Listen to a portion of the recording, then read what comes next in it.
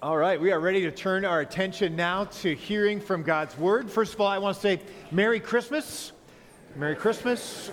And you made the right choice, by the way. You could be at Soldier Field in the bitter cold, maybe as excited for watching the game as coming to Christmas church, but I'm going to tell you, you'll probably be more disappointed in the outcome. I'm not sure if I ruined anyone's Christmas by giving that hint, but in any case, we are here to celebrate and to remember the good news of great joy that is for all people that has come in the birth of our Lord and Savior Jesus Christ.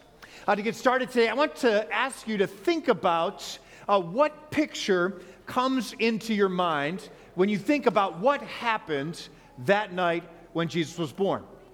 We just saw a wonderful kind of reenactment of it. Thanks to our students for playing the roles of Mary and Joseph. Maybe for you, the picture that comes to mind is a childhood memory of a Christmas nativity like today.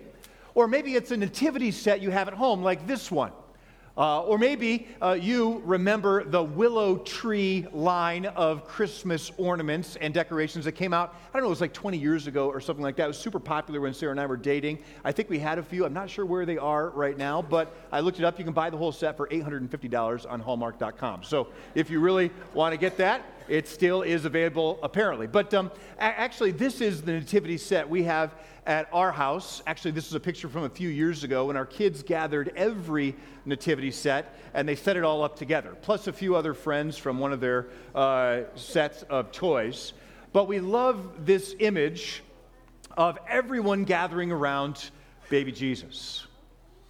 Maybe it's not a nativity set for you. Maybe it's a beautiful piece of art. This is one of my favorite paintings of Christmas by Gerard von Honthorst. That's a mouthful, but the picture is powerful.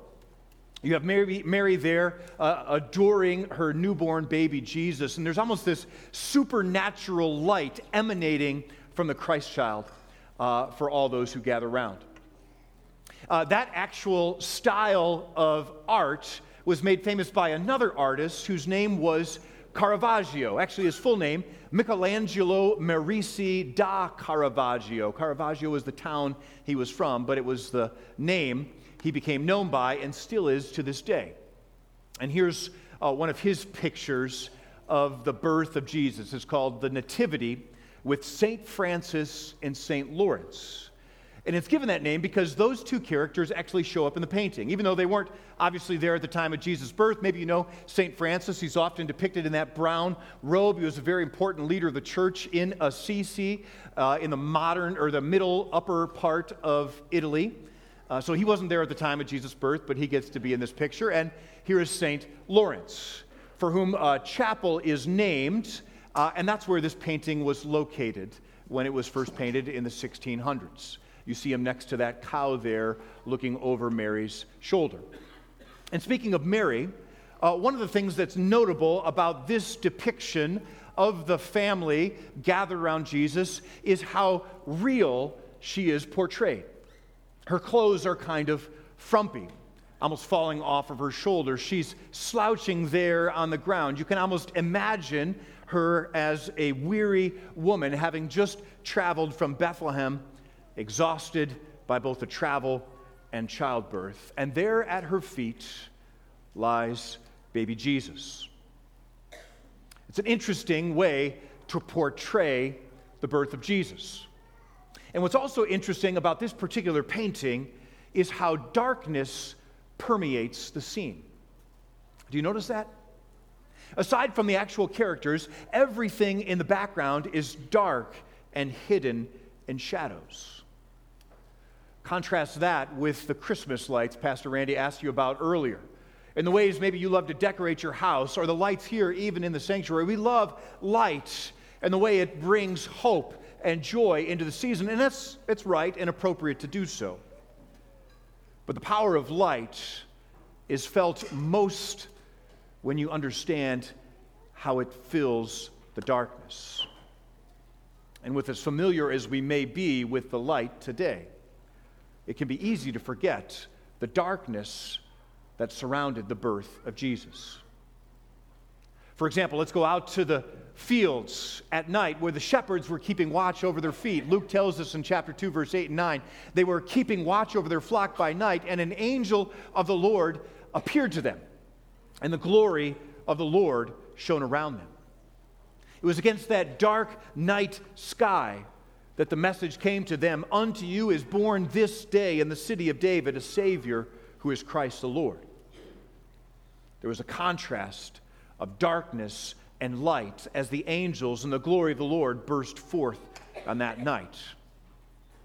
And much like darkness is all over the painting of Caravaggio, darkness is something we're familiar with in our world as well.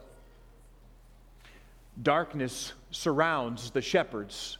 Darkness surrounds Mary and Joseph and Lawrence and Francis. Darkness is what the prophet Isaiah foretold in chapter 9, verse 2. It's almost like Caravaggio wanted to anticipate that and portray what Isaiah had promised when he said, "The people walking in darkness have seen a great light. And on those living in a land of deep darkness, a light has shined." What the prophet Isaiah foretold and what the shepherds were familiar with was the darkness that surrounded the people of Israel on the day of the first Christmas. They were ruled by a foreign power called Rome.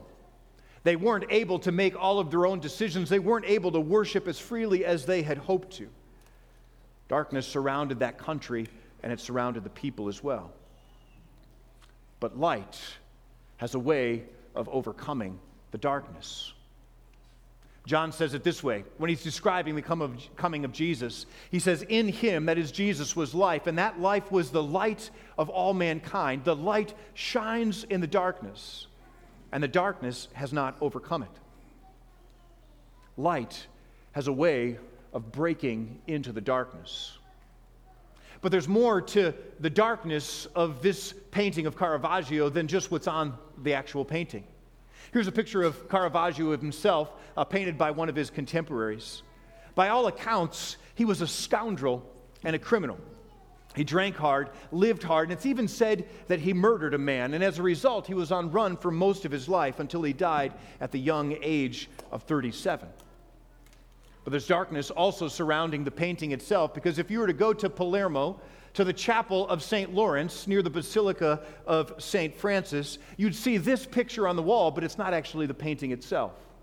Because in 1969, some amateur thieves went and cut it off of the wall, and it was lost to history, perhaps lost for forever. This priceless painting, stolen in a bad heist, kind of like the Italian Job, but it went wrong, and lost perhaps to history for forever. So in all sorts of ways, this picture, this right here is a replica of it, painted in 2015. It embodies the darkness that we are familiar with in this world. But what we're here to celebrate today is that darkness doesn't have the final say. Grown-up Jesus, years later, said it this way in John chapter 12, "I have come into the world as a light, so that no one who believes in me should stay in darkness." See, here's the reality. All of us born into this world are born into darkness and death. Even from the very moment we are conceived and born, we are burdened by this thing called sin, and it haunts us to our last breath. We struggle with it.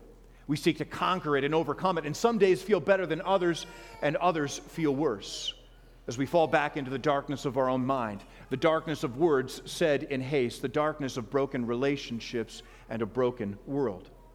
But like Jesus says, we are not designed to stay in the darkness. Instead, he has come as a light. And he says later in John 16, "I have told you these things so that in me you may have peace." What does light bring? It brings hope, and it brings peace. In this world, you will have trouble. Jesus acknowledges that all the way up until the last day, the world will be broken by darkness, sin, and death. But again, it doesn't have the final say. Take heart. He says, "I have overcome the world." And so in this Jesus, this Christ child who comes to bring hope and peace to the world, we find light and we find life. And John says in his first letter, chapter 1, verse 5, "This is then the message we have heard from him and declare to you. God is light, and in him there is no darkness at all." Friends, we may dwell in a land of darkness. We ourselves may be haunted by the darkness within and around us, but the darkness does not have the final say. For Christ has been born, and the light of life has come into the world. And in him there is no darkness. And so in you, there need not be darkness anymore either. Now, how many of you like to get up and watch the sun rise? Quick show of hands. Any early birds here? A few of you, okay? Maybe what you have noticed is when the sun rises, it does so kind of slowly. Right? If you look off to the east, you see it start to get a little bit lighter and a little bit lighter and a little bit lighter, and by the time you get bored and forget to pay attention, the sun is already up. You almost hardly notice it. It's unlike a sunset where it's bright and brilliant and it paints the sky and then it drops in a sudden flash of light. A sunrise can almost be disappointing if you're hoping for a sudden and a glorious display. But that is the way that Jesus came into the world. He came as a great invasion of light, lighting up the sky that night and lighting up the world ever since. The coming of Jesus transforms the darkness. It destroys it and fills it with his light. That's why in Luke 2:11, this good news of great joy captivates and captures and transforms us. "For unto you," the angel said, "is born this day in the city of David a Savior who is Christ the Lord." When this light breaks into your life and into this world, you cannot help but be changed. You're put on notice. You can't say, "Yeah, I've heard the story before. Life just rolls on. No big deal." No. This Jesus, the hope of the world, has fundamentally changed the course of history and can change the course of your life as well. So let me take you back to that painting one last time. If you were to pick a spot in this painting and put yourself in it, like St. Lawrence and St. Francis, where would you pick? Maybe you'd choose somewhere up in the sky with the angels. You like the thought of angels and flying. That's not a bad spot. There's lots of space up there. Or maybe you'd choose this spot, down in the corner, right underneath where St. Lawrence and the cow are standing, right next to baby Jesus. It's almost like there's a spot left there for you. And that's what we know to be true. The story of Jesus isn't a story in the past that stays in the past, but it's a story that you are invited to as well. You're invited to join Mary and Joseph, the shepherds, the wise men, and the angels worshiping this newborn king, this one who has come to bring light and life to the world. So to close today, would you join with me in reading the words of that familiar song, "O Little Town of Bethlehem," and make this our prayer as we celebrate Christmas today. "O little town of Bethlehem, how still we see thee lie. Above thy deep and dreamless sleep, the silent stars go by. Yet in thy dark streets shineth the everlasting light. The hopes and fears of all the years are met in thee tonight." And verse 4, if my slide will work for me. Oh, here we go. Keep going. "O holy child of Bethlehem, descend to us, we pray. Cast out our sin and enter in. Be born in us today. We hear the Christmas angels, the great glad tidings tell. O come to us, abide with us, our Lord Emmanuel." Indeed, he has come to bring light and life to all men. Amen. As you think about this and continue in our Christmas worship, we invite you to either think about this if you're on your own, or if you're with someone, lean over and share what comes to mind. These are what we call hear and practice questions. It helps you take what you're hearing and bring it to heart and put it into practice. So the first one, what part of the Christmas story fills you with the most joy and why? And second question, who do you know who needs some good news of great joy? And you can pray for them by name right now. While that's happening, Jonathan and the band will play a little music, and then they'll continue our worship with the Christmas Creed here in a moment. But take a few moments and share with someone what comes to mind with these two questions.